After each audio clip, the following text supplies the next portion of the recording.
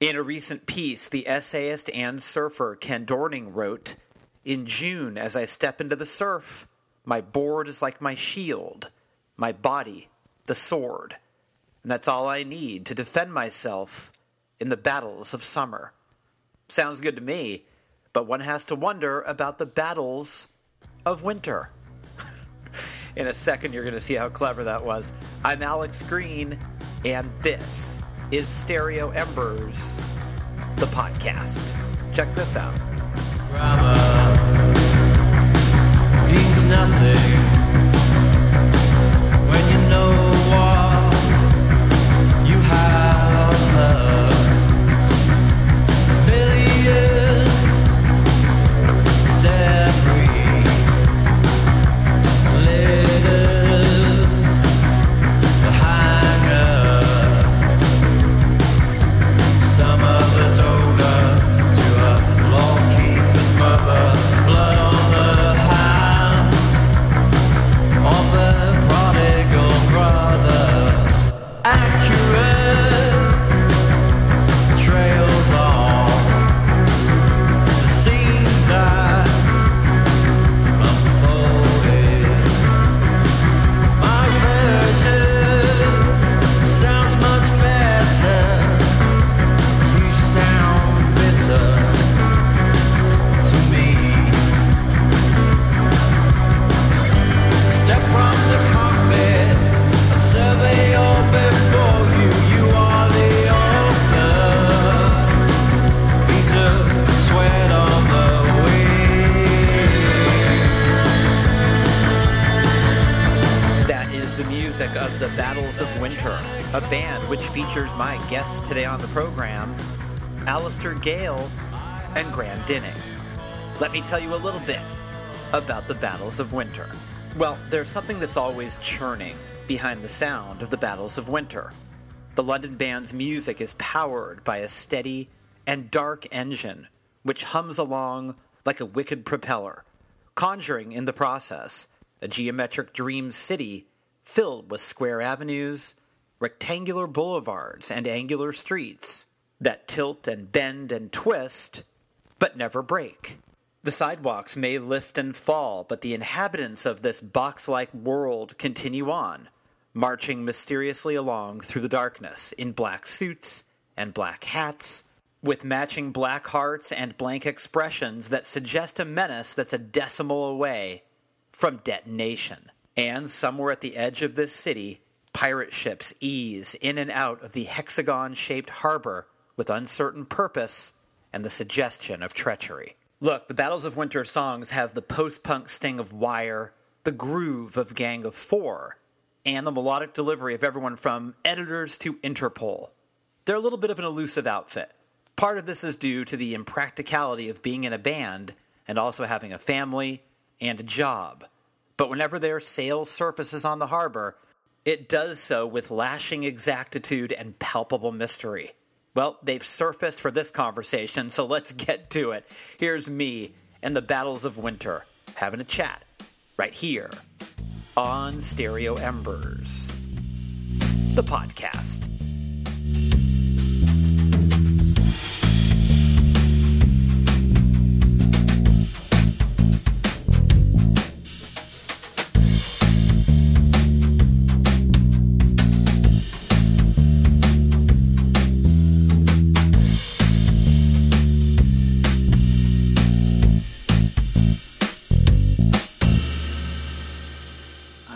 Must just be the way it comes across. I don't think we're really that mysterious.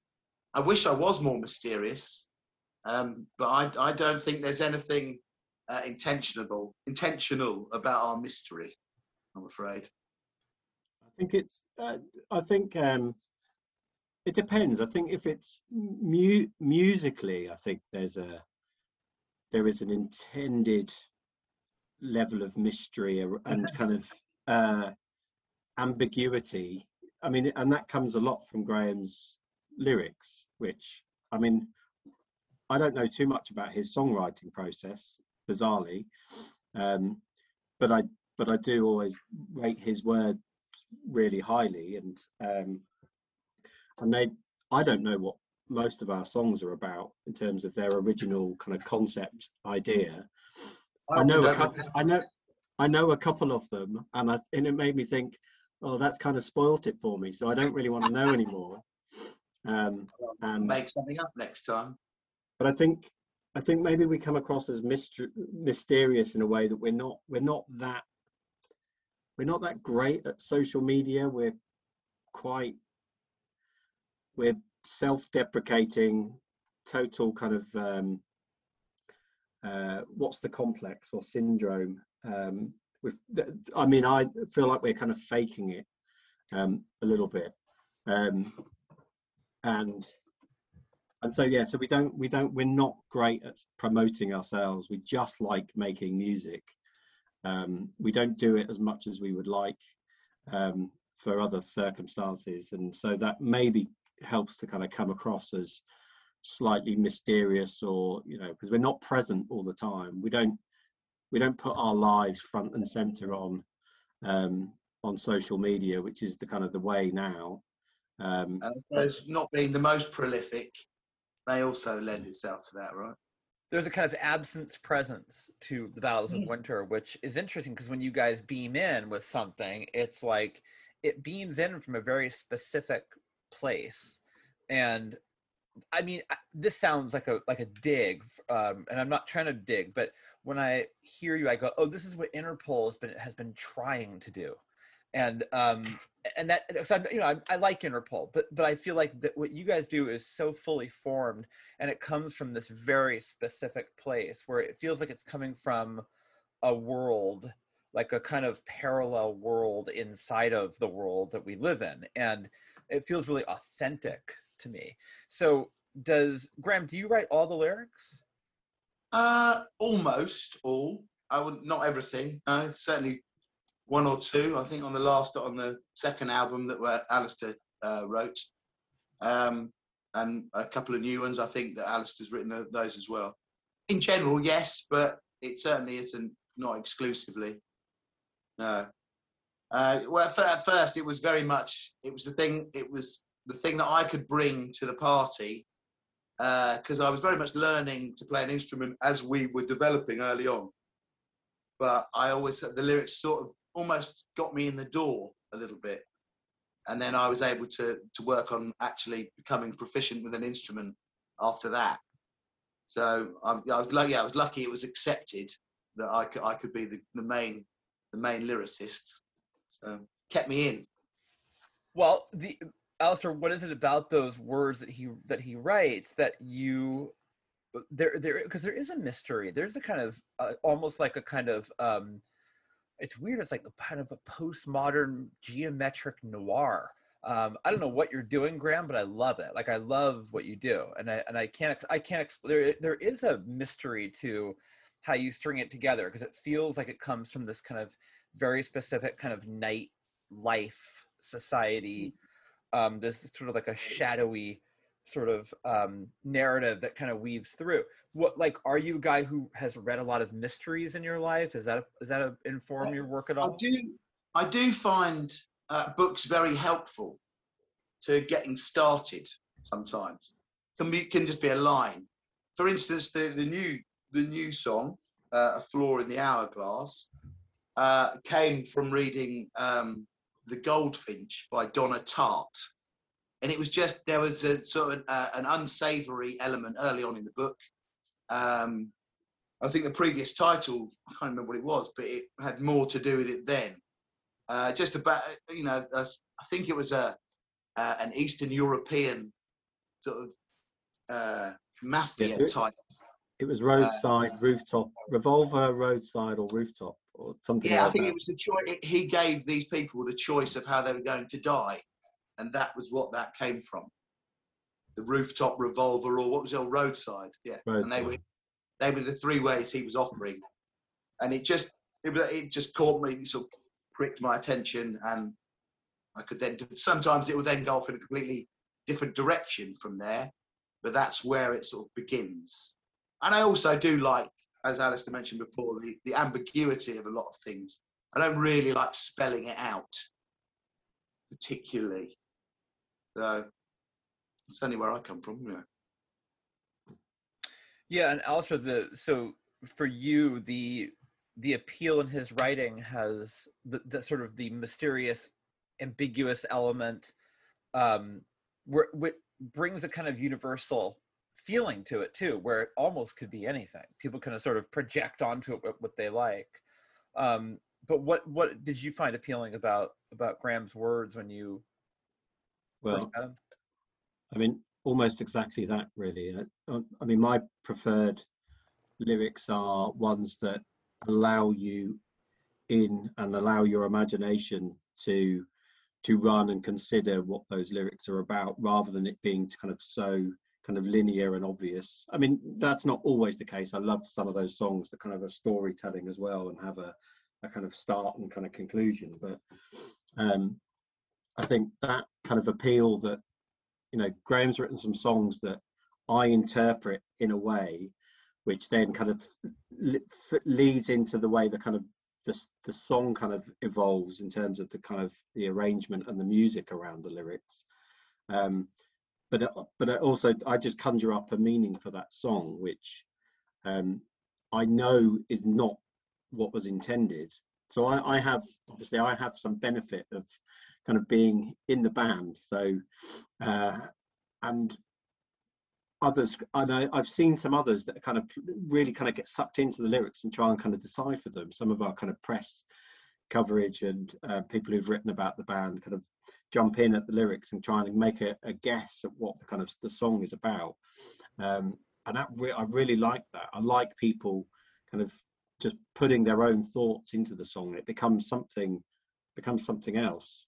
And I think that's a really good, when you're listening to music and you can kind of really get sucked into the music. And I think Nick Cave does this quite a lot. You can just kind of find yourself kind of wrapped around in the, you know, by this song, and you can just kind of be in the song, and you can, you know, your thoughts can kind of travel along with it, and that kind of ebb and flow of the music and the kind of trying to consider what the songwriter was thinking, or what the words are, the meaning behind the words, I find really kind of fascinating. You know, just I think it just elevates it somehow. Now that sound, maybe I said we were self-deprecating, that kind of sounds like we're not, but I mean that's just my experience more about kind of when you get to think about the words and they don't just kind of pass you by, and you can kind of think, oh, that's an interesting line, where does that come from, what does that mean? And it, you know, just kind of hooks you in that way. When you are in a Battles of Winter song, you know specifically where you are. Like, in other words, even though you don't know really where you are in sort of the timeline and the geography, but the feel of it is very clearly. So, Graham, when you're writing, are you, because in my own work, all of my stuff seems to take place now in this kind of mythical surf city where terrible things happen. And it feels like you know, I'm informed by Edward Gorey as much as I am by maybe the Smiths. But to access that place is, I know where I want to be, but to access it is, I can't always get in. Do you feel, because Battles of Winter to me the lyrics feel that like you do better than I'm doing it, where I'm trying to get it, but you seem like you're always in that place. When you're writing, can you always be in that spot where the songs take place? Yeah, do you mean do I sort of put myself there? Because No. Musically, we tread. You know, our albums are quite. I feel that our albums are quite cohesive, and they do have that the feeling running through them. But lyrically, it's not always the case. I don't always have a clear location in mind, but then maybe I do. I don't know. I think that's quite a tricky one. I quite like the idea of lyrics being, I don't know, just slightly, it sounds terrible to say it about my own thing, but make me sound a bit more intelligent. Simplicity, sometimes if I accidentally fall into it, I have to physically stop myself and think, right, that doesn't sound right. My brother actually once told me, he referred to my lyrics in one particular song, and I can't remember what it was, as clunky. As in difficult and almost have no place in a song. And that from that moment forward, I've done nothing but attempt to make all my lyrics as clunky as possible. And I don't And it was just have words. It was the nicest thing he's words ever that said don't about it. words that don't always get used in songs. I quite like that. I find Ben Gibbard from Death Cab for Cutie puts really sort of not unfashionable, but words that you won't expect to hear in a song. The songs do more often than not. I don't know, you know. I always think that they have people use the same words all the time. So I like to throw in ones that are a little bit more out of the ordinary, and that causes Alistair more problems than it does anyone else, because he's got to manufacture them into the music somehow. But as for a place, yeah, I don't feel I have to occupy somewhere like a mind space in order to write anything. Things come and go, and I really can. Once I've got the thread, I can bash it out quite quickly. But like, I suppose that maybe that's what you're looking at really, is once I've got that in with a few lyrics, then I think they flow quite well. But yeah, getting that in is not always the case. It can take times, and abandoning one set of lyrics for another, and then moving on with those because they give me my in. Yeah, that's kind of what I meant, and I think it's interesting to me that, like, when when someone gives you a note like, this is clunky, I like how your thought was, well, I'm gonna make it clunkier then, in instead of like, oh, let me see if I can please you for you. I'm curious to know what made you decide to tunnel ahead with the clunky. I mean, clunky we're using the pejorative, but I don't really think it is. But what made you keep going in that direction? And then I want to know, for both of you guys, like, how are you with taking criticism of any kind? I think the clunky, I'm pretty sure, I might be wrong, but I think the clunkiness was in reference to one of my favourite set of lyrics. And I think that was what made me want to travel further into it, because I really liked what I'd written. I think it was Sainted Galleries. That was the song. And I can't remember the particular lyric, but I really liked it. And I think, well, do I listen to someone else when it's, it wasn't necessarily a criticism from him. I think we get used to, traditional ways of songwriting and what you hear. Maybe just that was the first thing that came to him. I don't know. So, well, yeah, I wasn't trying to be difficult. I just thought, right, I liked what I did, and I want to do that again. So. Right, but it's easy to be scared away, I think, artistically. Alistair, I don't know if you know what I mean when someone says to you, like, oh, that sounds a little bit whatever, and it's not what you were hoping that they would say. And I think that depending on how, because we're all pretty fragile people in terms of like our egos, right? I'm not afraid to admit. I've had friends. I just wrote a new book, and a friend of mine said to me, "Yeah, I read it. Didn't like it that much." And I went, "Wait, what?" So, but how do I change that to make that person like it? And then I kind of thought, well, that's a fool's errand. So in other words, what I want to know is, I'm curious to know how you guys handle criticism, and how do you, and this is good for people to hear at home who are aspiring artists of any kind, is like, how do you stick to your guns and know those are the right guns to stick to? When we did our first demo, we shopped around, I don't know, probably about 15 years ago. And it's still on the website, and I wanted to include some of the criticism of that first demo that was written, and it's still available on the internet. And so it was a demo. I think it was 3 or 4 tracks. We called it Early Skirmishes. And looking back, it deserved the criticism, I think, that it received. But obviously we didn't know that then. We were finding our way. Graham was learning bass. I was the singing kind of fell to me, and it was this thing that we were kind of evolving, but we haven't really had, other than that, we haven't really had that. We're not of a status that drives positive and negative criticism. We don't, I think people take an opportunity to write about us very occasionally if they like it. I've probably had some lukewarm, similar to your story there. We probably had some lukewarm responses from friends and family, and you think, oh, I was kind of hoping for a little bit more there.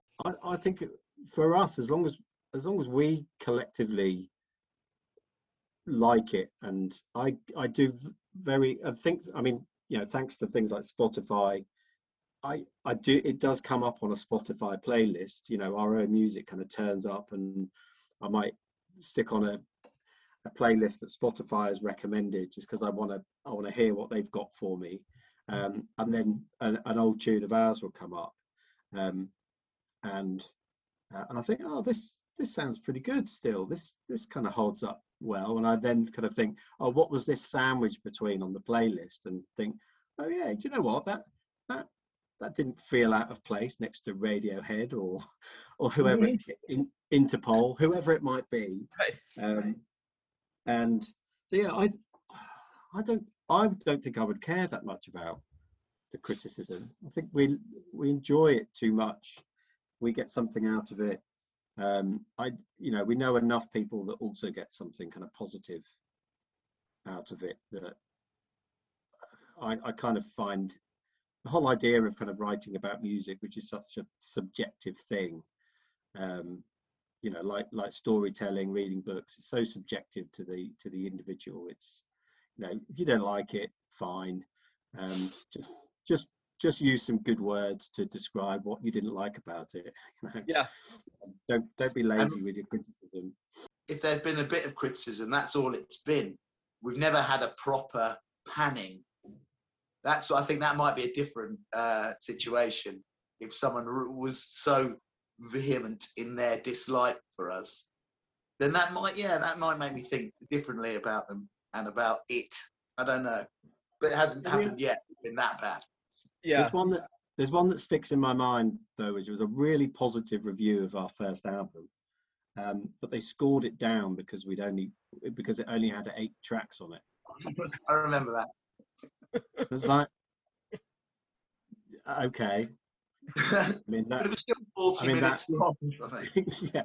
Well, it was, it was lean. It was lean. It was 8 tracks. It was about 36 minutes long, but it specifically referenced that it couldn't score it higher because it only had 8 tracks on it, which I thought that's an interesting take.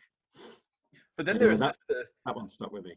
Well, there's like this sort of like the civilian response too, because I remember when I was in high school, this girl said to me, "Oh, I really like your shirt," and I went home and I said to my mom, "We got to find 50 more of these shirts because like she likes something, and now I want to replicate it as much as I possibly can. I've been noticed." And I think sometimes when someone gives you feedback, forget the press, but even just people that you know and love, who will say to you like, "Oh, I really like that thing that you did," or "I didn't like that thing that you did." The temptation is to want to cut or add, based on the response. And I think that's probably a dangerous place to get into, because it can probably muck up what you're trying to do. It's too many voices. So you have to kind of learn to sort of figure out, like, am I capturing the thing I'm trying to do, like you were saying, Graham, and not let those voices really inform the work. But if the voices keep saying the same thing, like if 25 different people say like, "What's happened to your hair?" then you start to have to wonder, like, yeah, what is going on that people are saying, right? Yeah, no, definitely. I also, again, maybe we're not at a stage like Alistair mentioned before, the status where enough people are putting forward their opinions about us to put us in that position. I suppose if you're a very well-known band who has famous records, then it probably, and not backlash, but opinion may well have more effect on your future output. I don't know. So you talked about Interpol, for instance. I think they almost tried to replicate their first record, and I don't know what. I still can't tell you what was wrong with that record, that second one. I just didn't like it, but I loved their first one. And there was, I don't know, it was almost, track 3 was there to imitate track 3 on the next album, and it just lacked something. So I don't even know how they could have been instructed to make things. You either got to go do what probably all the best bands do, and your sound changes as you go forward. Trying to replicate the success with something similar, I think that's difficult, and I think that's what bands moving forward in their career will probably struggle with the most. Not sounding the same, but still keep wanting to keep the same people liking them. Yeah, because it comes to a point where you feel you can tell certain bands have been reading the press. You can tell. I mean, I think on a much more public, like Taylor Swift albums, you can tell that she was very aware of what people were saying about her, because sometimes the songs are directly in response to here's what someone said. So that's on that level, and then there's sort of on other levels you can hear bands are doing what you're saying, but you guys are in a really unique position where you're not relying on the band to put food on the table, right? Definitely. Yeah, I mean that also makes it feel like that the imposter syndrome is the thing that I was thinking of before. So, we are, I think we are not as Graham said, we're not prolific. We've got other responsibilities. We've all got families and jobs, and I think I have a kind of a feeling of it's not a regret, but I would love to be able to devote more time to the band and have a more kind of frequent output. But at the same time, I don't want to pretend to be a band that we're not. We're not. We are where we are, and we're not. We're certainly no Taylor Swift or Interpol. Graham mentioned about kind of being instructed for, and we're not instructed by anyone, because we don't. We're recording for ourselves, and we'll find a way to get it out there. Whether it's putting it out ourselves or sometimes we'll get some label kind of interest. But we're not beholden to anyone. It's usually kind of a label that we put out is because they really like it and they want to put it out and be associated with it, and we're not signed for any kind of long-term deal or anything that kind of puts us under any kind of pressure to deliver at any kind of pace or any kind of type of music. We just find our own way as and when we kind of get together, and it's so it's much more kind of fluid, but at a very kind of slow pedestrian rate. And so it's interesting to hear it being called as a kind of a unique position in a kind of positive way, which it is, of course.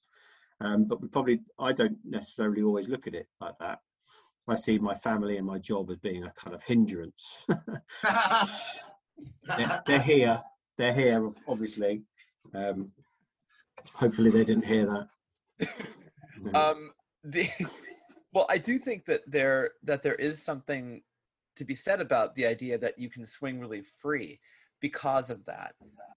Because you would imagine that if Battles of Winter was how you paid the rent, or the mortgage, or the groceries, or the whatever, that would be pretty. There's a lot of intensity to that. But I wonder how does the pilot light of the band stay lit when it's sort of in this kind of diffuse? Because what I love about, I love the band, and the band always sounds so unified to me, and like a band that's been together for 25, 30 years. It's so specific. But how do you creatively, how does that creative pilot light stay lit when you do have other obligations? When you convene as the Battles of Winter, how does it stay so cohesive? I mean, that's a really good question. I mean, Graham, I haven't got a clue. I mean, I genuinely, I think we. Do you think because we are naturally, we are friends. We are friends who hang out and go to gigs and go to the pub. And generally, what do we talk about? We talk about music. Music and football are generally what dictates most conversations, maybe cinema. And then other than that, I don't know. When we get together socially, it's as if you haven't been apart. And maybe the same goes for the band. When we get together, things haven't been lost. We still know exactly where we're picking up from. And I just think it's because we're a group of friends rather than we've never, there's never been any animosity between us. We don't have arguments. Generally, we work. There might be a disagreement on the direction of one thing or another, but it doesn't take long before it's thrashed out. And I get my way. Of course, Alex gets his way. Yeah. Well, I mean, there is also one way to preserve a friendship and a band is to not get into a van and drive from gig to gig for 6 months because you'll want to kill each other, right? So you haven't had to do that. So you haven't done that, and that probably has been in many ways preserving. I think it's a really good point. I think we probably all share a similar level of kind of frustration when those gaps occur and we're not getting together, and I think there's that feeling of kind of making up for that lost time, whatever has been the cause of that lost time. So we are, so it's an excitement and an eagerness to try and kind of make up for that gap, and we don't. I mean, of course, we waste time. We try things that don't work. We move on, and sometimes songs take a lot more kind of energy and effort to kind of come together than others do. But I think we all want to hit the ground running when we do get together in a studio, and it's only really because of the last kind of 12 months that we've started to do music out using modern technology. We're very much with 4 guys that get together in a room, and there'll be a demo, there'll be Graham's lyrics and a kind of a sort of a kind of a song kind of there that I would have kind of worked on, probably acoustically. And then we're really keen to bash it around and kick it about and knock it into something that we're all really kind of content with, and a bit of trial and error. And like Graham said, everyone has the freedom to kind of chuck in whatever influences they kind of bring into that room on the day, and some things work, some things don't, and we never get kind of sidetracked by that. It never kind of it never leads into a kind of battle that causes any kind of friction between anyone in the band. So we're quite focused when we do get together. It's just those kind of long gaps between.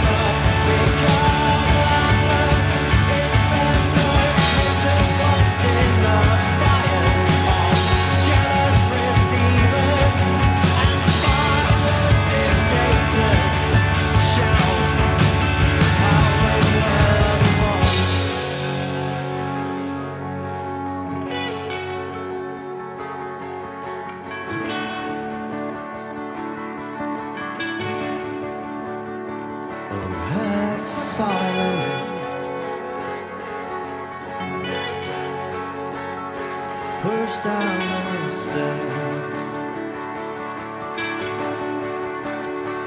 Unworthy crowd bearer.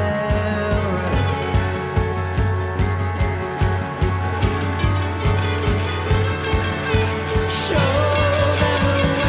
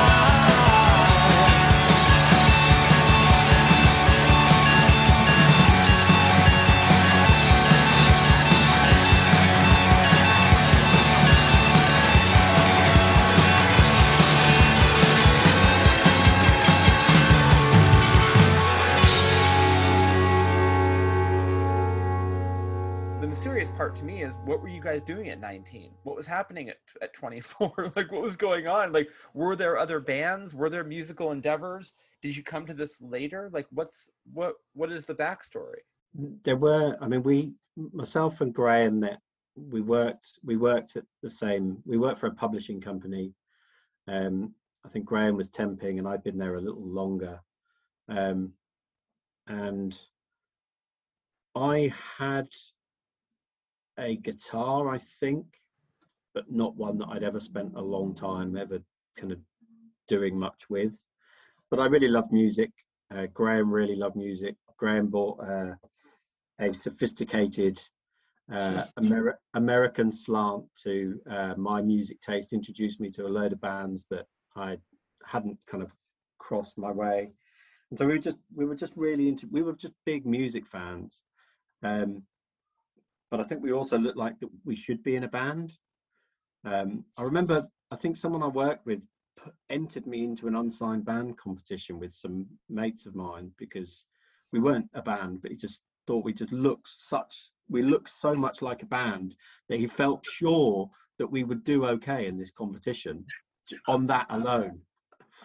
I was less certain. But it was, so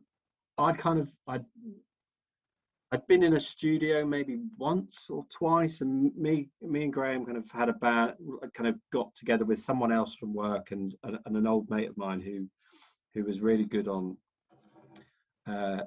he played kind of Hammond organ, and we were kind of very different sounding and with a different band name. And that was just messing around, really. We went into a studio, it wasn't really serious. You know, we had some songs. We probably tried a couple of covers, which we don't do. We don't generally do covers. We can never agree on what we do, right? We can never agree on them, and for me, I don't know. In a way, it kind of almost feels like a bit of a waste of time. I'd rather do our own. I'd rather create our own than try and kind of cover something else. So yeah, we were new. I don't know what age we were, but it's when I was 19, I kind of moved from kind of the coast, the kind of southwest English coast, to move to London, really into like, so early 90s. It was a really good time for music in, generally, or it certainly felt like it then. Had so much happening kind of everywhere before kind of Britpop came along and kind of ruined it. Though I say that being very much into my Britpop at the time, but kind of looking back kind of less fondly on about 90% of it. And yeah, we were just big music fans at that stage, and it wasn't really until we became kind of close with Graham, I don't know when that was, probably early 2000s, and the White Stripes record. We met in 1999. It was 1999 we met. So you guys were like mid-20s when you met? Yeah, I was 12. Yeah, early 20s. Yeah, so Graham had Distill by the White Stripes, but where we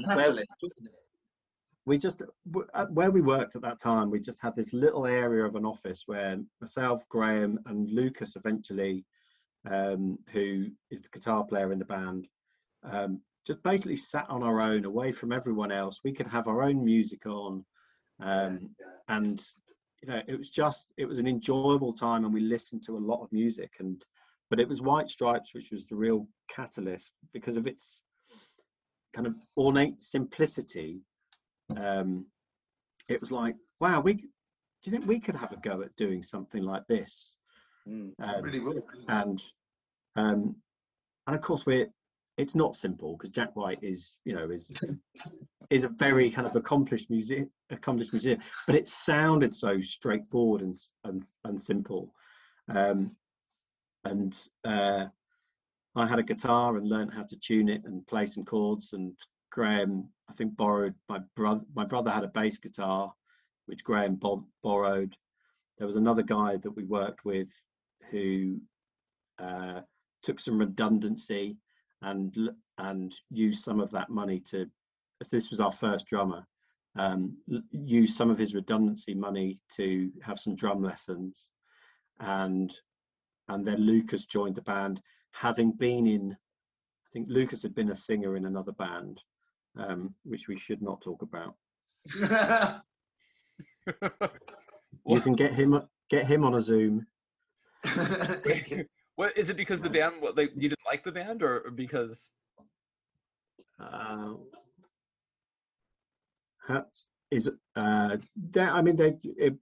They were a comedy band for what I could tell. But Lucas Lucas was the singer in that band, but I think had always kind of aspired to be a guitar player. But he's kind of learned his kind of guitar playing kind of as we've been in this band, because there were other guitar players who could play guitar in the band that he was in before, so he didn't really get near a guitar in that band. And we were like, come on, we worked with him, he was a mate of ours, join the band, you can be the guitar player, sure. And it was and we kind of all learned what, and it kind of grew. We didn't go into it thinking we want to sound like this, we're going to try and kind of copy these guys or this sound. It just happened that it was just the merging of all the kind of the lack of musical kind of talent that we had, and our influences just kind of all kind of merged together, and that's kind of the sound that came out. But there seems to be, Graham, you seem to have a real sort of catholicity of taste. Like you seem like you've mentioned Death Cab, you've mentioned the Jam, and you sort of got Alistair sort of out of the, which I guess was you were a very British minded in terms of what you were listening to. But Graham, you seem like you were all over the place. How were you finding in terms of the music you were finding, like not that it was American underground stuff, but you seem like you were attracted to more American stuff than Alistair was? Well, yeah, I think just the guys that I actually grew up with, there was sort of 5 of us who you from the age of 14 and 15 would go off to gigs. Yeah, I grew up in a town called Northampton in the Midlands, and we had one venue, but it was on every single band's tour. They would always come to the Northampton Roadmender, and we'd always be able to get tickets, and we would go and see everybody all the time. And it's just my group of friends. We just fell in love with Pavement and with Sebadoh. That they were sort of my first true loves of music. Those 2 bands, and from there, the path sort of found itself. There was just one band onto the next band. They all seemed to play in other bands anyway. You know, if you think of Pavement going to the Silver Jews, and you think of Sebadoh going backwards to Dinosaur Jr., so there was quite an easy path for me. And then it was the Flaming Lips going back to a band I've completely forgotten. So what's his name? Goddess on a Highway. That was Mercury Rev, yeah. Mercury Rev. It was that was the album, wasn't it? That really cemented your sort of newfound love for American music, right? I'm sure it was that. Yeah.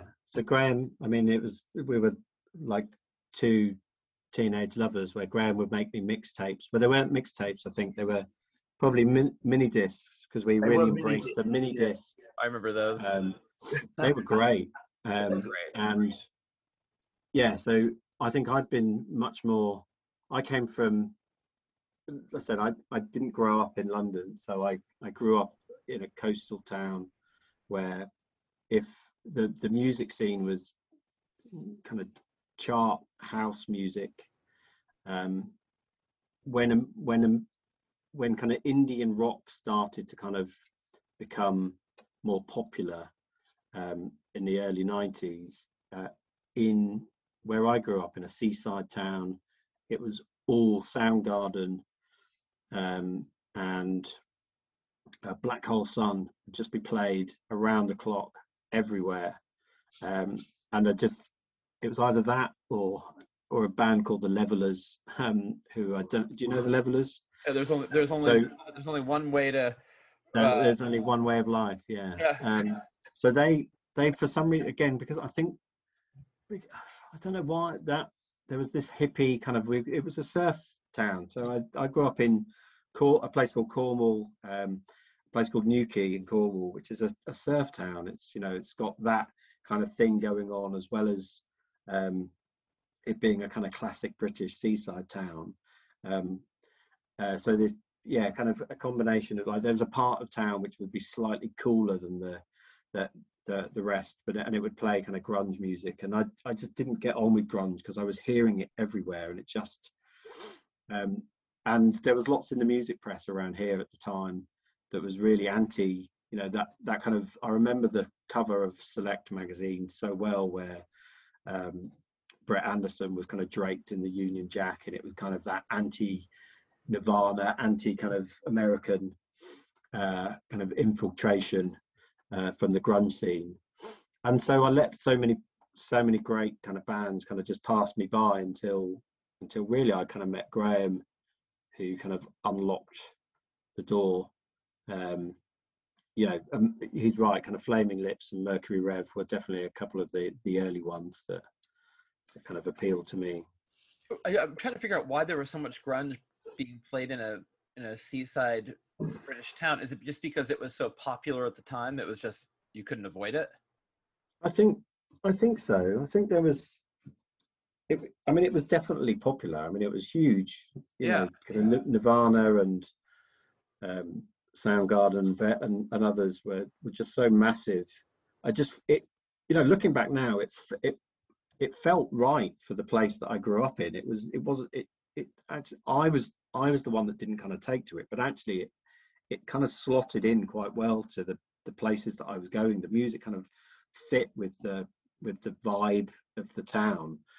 I was out of sync with it, and in the end I couldn't wait to get to somewhere like London, and there were no venues in Cork. There were no venues. There were nowhere that I could go and see bands. So, you know, I didn't have kind of Graham's experience of being able to kind of go and test out my love of load of bands. It was what I was reading in the music press or what I was kind of hearing on the radio, or I'd take a punt on. You know, I remember kind of seeing Jesus and Mary Chain in a bargain bucket, I forget the Darklands was like 99p on cassette. I was like, oh, that looks like a cool cover. I'm gonna get that, and loved it. You know, but I was into the Stone Roses and stuff. Obviously, which you've written about. Yeah, I was just a slightly more kind of traditional, very much kind of English, British centric, until the late 90s. So. Well, it's interesting because growing up in the Bay Area of California, I was obsessed, Graham, with Northampton, which might surprise you. But I can see the look on your face. You're like, what in the fuck is he talking about? I was obsessed with Northampton because I was a massive fan of the Jazz Butcher Conspiracy. Okay. Which was Pat Fish's band. I don't know. Okay, so that was that whole like Glass Records thing, and then there was a link to Bauhaus because David J played bass on occasion for the Jazz Butcher. Yeah. And so for me, my brother was a big Bauhaus fan. What's that? My brother was a big Bauhaus fan. I wasn't really into them until later, but I was such a huge fan of the Butcher. So I don't know if was he on your radar at all? Not really. I don't know if I was just a bit younger then. My brother's 7 years older than me, and that would have been more his era, I think, than mine. So yeah, I'm not a hugely open knowing. I don't know much about that really. So.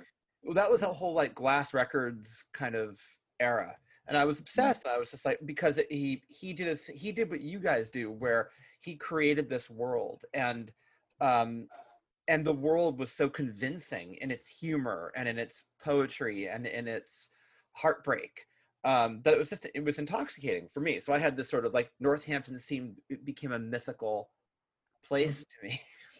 Wow. It's lovely to hear. Yeah. Have you been? No, I haven't. I haven't been, but Slow Tie's from Northampton, I believe, as well, isn't he? Who is? Do you know Slow Tie? The rapper. No.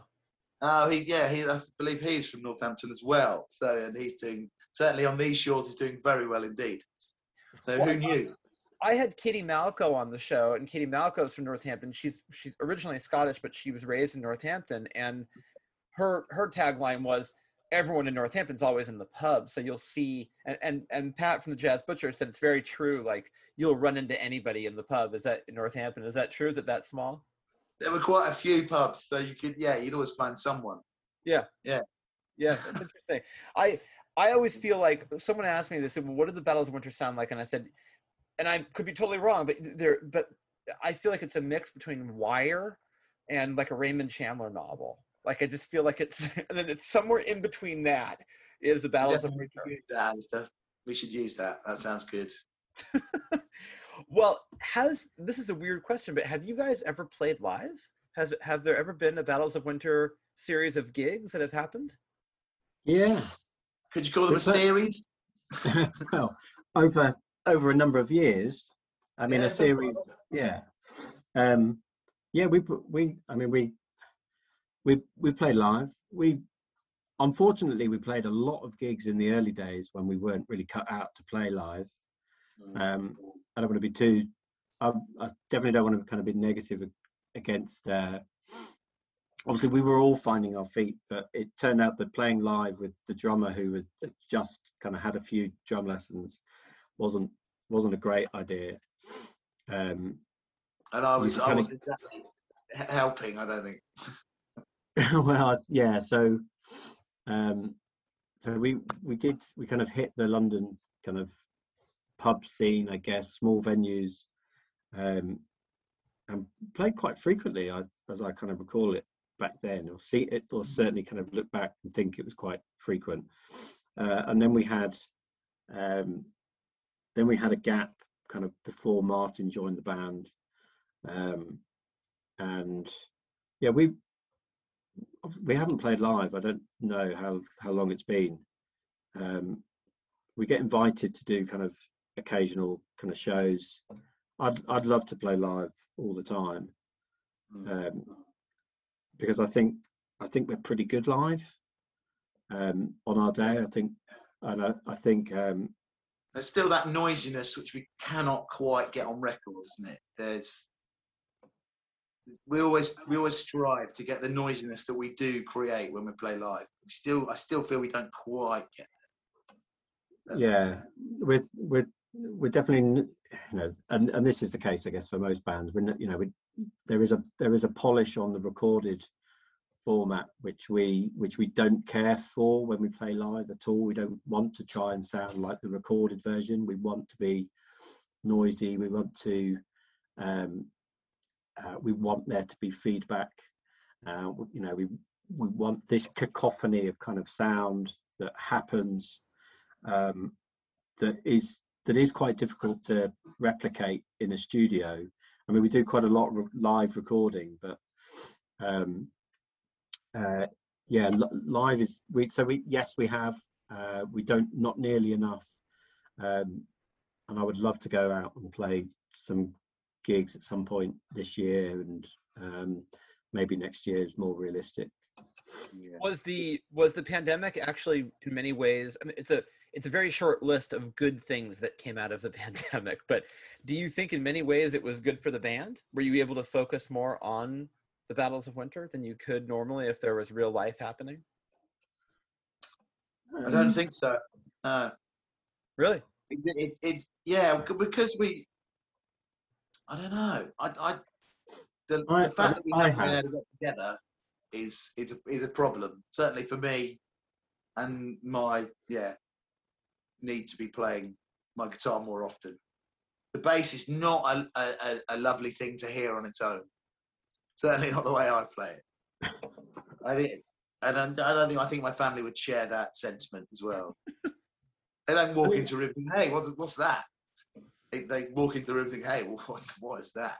So it's not been great for me, I don't think. I think it's been, I think it's slightly different for me. I think it's given me, I have been frustrated by a lack of kind of opportunities to kind of do band things, not band as in outlawed, but band related things. But when those opportunities do arrive, I have kind of grabbed at them. So I feel like we're in a really good, quite a healthy position in terms of songs that are kind of ready, reasonably quite formed when we do get back in the studio. Kind of Graham's kind of been continuing with kind of lyrics, not a kind of again, just kind of prolific rate, but if I kind of push him, it doesn't take you too long to kind of then send something through, which kind of then feeds my appetite, and then I can get working on some demos. So we've got a few songs that I think I feel quite positive about kind of going in and playing them with the band. I mean, the songs that we record, we were really lucky that we did some recording literally, I don't know, 2 or 3 weeks before the seriousness of the pandemic was kind of really understood, and when we went into lockdown here, and that was the last time that we were together. So that was kind of end of February last year. We haven't, this is the first time I think I've seen you, Graham, because I haven't, other than the quizzes, we haven't thrown ourselves into, we chat all the time, but we haven't been doing video calls kind of, but I feel like it's when I've kind of really taken those opportunities when they have come around, and I feel like my guitar playing has improved. I feel like I've really, bizarrely, I just have an unplugged electric guitar kind of sitting in the corner of a room downstairs. Even if I'm just waiting for water to boil to cook the pasta for the kids' dinner, I'll just kind of go and pick it up and have 5 minutes, kind of messing around with an idea, which I've kind of really clung on to. I think it's given me just a bit of breathing space between homeschooling and work and all the other kind of crap that's kind of occurred over the last 12 months. Do you guys live far from each other? Well, I live on the south coast, a place called just near a place called Hastings, where the famous battle was. And it would take me, well, I suppose the only feasible way to get into London from here is on the train properly. It would take me a couple of hours Wow. to get to. And then the other two boys live west. That's right, isn't it? They live west of London, bit closer. But yeah, so Alistair's the only one of the four of us who still lives in London. So it's not at the drop of a hat anyway. It wouldn't. I mean, we'll be prepared once things allow us to get back fairly quickly. But yeah, I can't pop round the corner and say hello and sit in his garden and play anything, unfortunately. Or I mean, Graham, have you been writing? Have you been writing a lot in the last year? I wouldn't say a lot. I've done a few. The nature of my employment, so I'm a self-employed builder. So I pretty much worked the entire time. The first period where we went into our first lockdown, not long after we recorded, I like a lot of people, I felt like I couldn't be outside, and I was at home with my children and schooling them. And I felt at that point I was a lot more prolific. And I would pick up my guitar on a daily basis. You know, they'd be all squirreling away with their schoolwork, and I would be overseeing it whilst wearing a pair of headphones and carrying a guitar around. As it got to the point where I went back to work, which would probably been in June, and for the rest of that, I've been working constantly since then. I must admit, I haven't found loads and loads of time. I think that the initial part of lockdown there was time. I'm back into the swing of working a lot. I'm a retained firefighter as well, so that's been going on quite a lot as well. Plus, doing renovating homes and things like that. So I don't know. I've actually probably had less time. Yeah. But once I get into that groove, like I said before, once I get that thread and I get that in, it doesn't take me a long time. I can write a set of lyrics in a couple of days that I'm normally happy with, and then they get edited a little bit once they move into the song structure that Alistair creates. Then there might be a little bit of editing because certain things don't quite fit. But it's I don't agonize. I don't find I agonize over lyrics. Sometimes, I can't say it every time, but in general, yeah, once I've got that in, it is quite quick. And I think because we haven't been getting together, I also haven't been pushing myself to write constantly. It's the same old thing where just life gets in the way quite often. Yeah. Quietness in my house is a rare commodity. So finding those little pockets is hard. Who knows? Maybe I'll even look to find one tonight and write something. Well, it's interesting to hear you say that you build, because I find that in your songs there is a kind of architecture that's lyrically that's happening. It feels like you're in and out of buildings, and there's construction.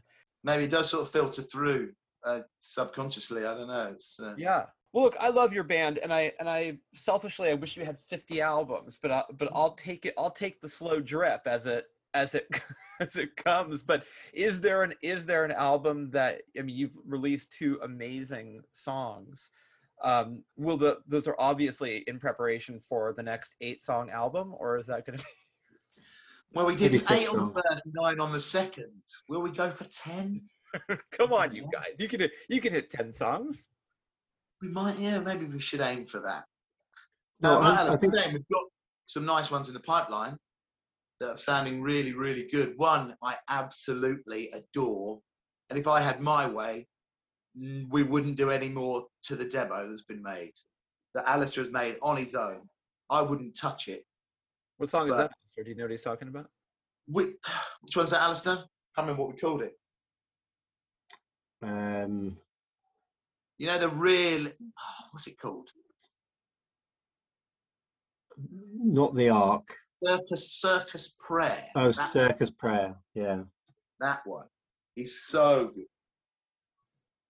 So I just love it, and it's got a lot of space in it, and sort of haze, and it just sounds to me. I would leave it, but So That won't happen, those will it? 2 plus the singles, that's 4. Well, yeah. I mean, I've got a couple of others in the work, so we are already kind of pushing 6. You know, yeah, we'll see. I think for me, when we went into record in February last year, it was a little bit in the back of my mind. Let's just kind of go and see, does this still work? Do we come out with something that we think has any value?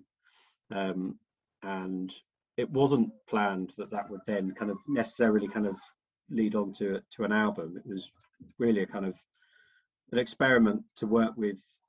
We'd never really been produced before, so I think you can kind of, not to say I think the production is poor on the albums. No, I'm just going to be joined by someone. Okay, let's see. I'm going to put it away. Graham, you take over. I'm going to go and move to another part of the house. okay, you do that. Right. So if I can continue where Alistair left off, our first 2 records were very much. I hope I'm not doing anyone down. They were engineered, I believe, rather than produced, maybe. So Kevin, this time, who was behind the desk, seemed to have a lot more input, and a lot more, gave us a lot more advice that wasn't just about little things. There were slightly bigger brushstrokes that he was responsible for. I see. And it was just how that the previous single, Lochess Falls, how that opens up with that funny little, I don't know what you'd call it. I can't remember what he called it. Just the way it kicks off, and it was very much his. He had come to see us in our rehearsal room, and thought, right, his first thought was, I've got this really good sound that I think would suit the start of this track. And it was that was the sort of thing we weren't used to. It's been very much, we'd gone in, everything was fully formed with, I'm not saying no room for reinterpretation, but we were we felt we had all our songs down and the structure right, and we knew when this was happening and that was happening.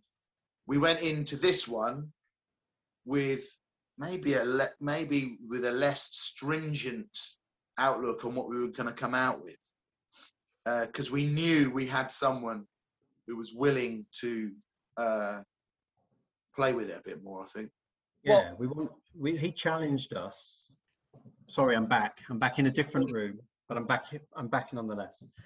I think we wanted that challenge. We wanted to be pushed, and he did both of those things. I think I don't want to play down his part. I think he made us a better version of ourselves is what I think he did. He pushed. He wouldn't settle. He'd say, I remember kind of Lucas, we might have thought, I don't know what, we've nailed that vocal, and he'd go, no, let's do that one more time, or a couple more times. I think you've got a better one in you. And he just kind of worked us hard, and I think we hadn't had that before. Like Graham said, we had engineers who knew what they were doing, and they'd worked with some really good bands, but they took their direction from us, and we ended up with versions of the songs which sounded pretty true to how they sounded to us in kind of the rehearsal rooms. Whereas this was a much more kind of interesting, I think, experience where we had that other opinion in the room that just gave us a bit of challenge and just kind of said, well, what about try this on the vocal? And it just gave you a few extra ideas, which we really, really kind of took to. It was, and he wasn't afraid to. He wasn't afraid to be a bit more critical, wasn't he? He was probably of the people who have done stuff to our records before. He was the most critical of what we were doing. But yeah, you felt like you felt that he had a vested interest, that it wasn't just, I'm going to get paid at the end of this, once they've kind of run down their hours on the clock. It felt like, no, I want to make this the best because it's going to have my name attached to it. I want to make this something that I'm kind of proud of as well. And I think we, and that was really important. And like I said, it just made us, I think we all just kind of tuned in to this kind of work ethic, which he drove. And I think it just allowed us to be a bit more open to ideas and just run with them. I think just to try things. And it was. I can't wait to go back in and have the same experience again. Well, I mean, I can't wait to hear more stuff from you. I mean, you guys, I mean, truly, I can say to you, you're one of my favorite bands, and I love what you do, and I'm, I can't wait to hear what comes next. But I hope you'll both come back on the show and talk about it when it comes time. That'd be lovely. I'd love to. Really would. How often do we get to talk about things like this to other people? I don't know. Other living people. But no, you guys are one of my favorite bands, and I just, your work speaks to me in a way that I really respond to, and so keep up the great work, and you've always got a fan here in San Francisco. We just need a couple more, and we can lure you out for a gig someday. Oh, how good would that be? Yeah, that would definitely be on the bucket list, wouldn't it? Well, I appreciate you taking the time and chatting with me. I know that you guys have busy lives and people who need you, but it's really gratifying to meet you both and to talk to you both and to tell you how fond I am of your music, and you guys are the nicest of guys. So thank you for coming on. Oh, Alex, thank you. It was a real pleasure, and it was great to meet you as well. We really value, like I said before, kind of the support that you've given, but also, just your taste in music. Not just because you like us, but just the show.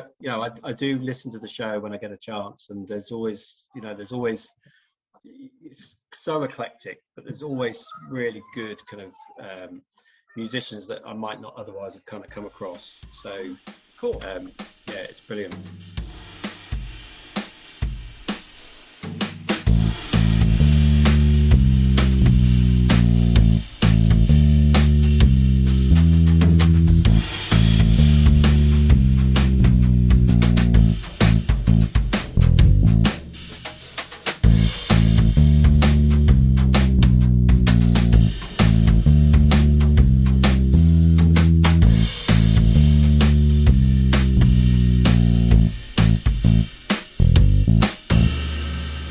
There you go. The Battles of Winter. Really cool guys. We'll bring them back. That was a fun conversation. Keep up with the Battles of Winter on Instagram at, predictably, the Battles of Winter. It would be weird if it was like Blink-182. That wouldn't make any sense. It's the Battles of Winter. Keep up with them on Instagram. Check them out and get to know this band. They are marvelous. AlexGreenOnline.com is where you need to go to find out what's happening with me. I am on Twitter, unless that Musk guy really does come through with the threat to buy the thing. At Embers Editor is where I am there, or on Instagram at Blink-182. No, that's not true. It's Embers Podcast, at Embers Podcast, or email me, editor@StereoEmbersMagazine.com. Don't forget to check out bombshellradio.com to find out what makes our radio station tick. I think that's it. Is that it? Yes. Let's do a longer listen to the fabulous Battles of Winter, a track that we opened the show with, Block S Falls. What a track. It's got some sting, some dark sting, And I don't mean like Sting, the Soul Cage's Sting. I mean like the real Sting. All right, Block S Falls, the whole thing, right here. Thank you as always for listening. I'll see you next time. Oh, did I forget to tell you? I think I did. You know this. Stereo Embers, the podcast, is available basically on all podcast platforms. So go to the one that you use, subscribe, rate and review, tell all your friends. Let's get back to the end of the show. Block S Falls, The Battles of Winter. See you next time right here on Stereo Embers, the podcast, only right here on Bombshell Radio. Grammar means nothing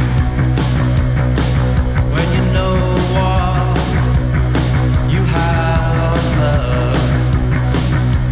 Million debris, letters, the hanger,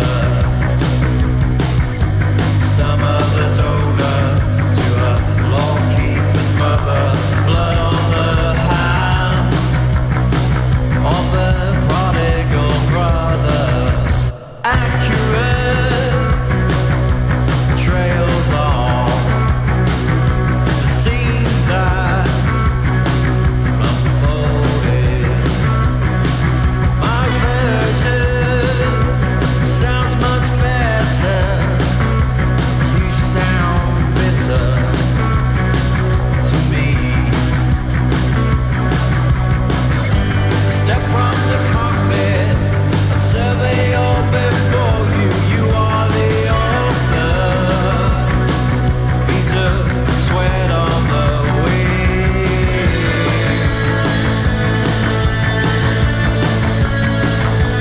These mechanical arms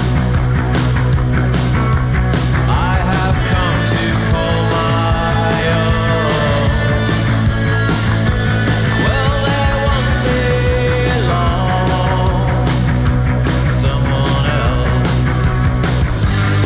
I can feel them working the ghost.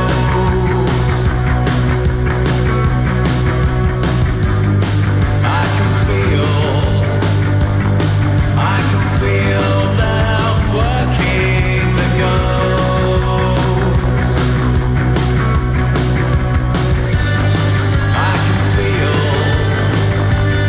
I can feel them working the ghost.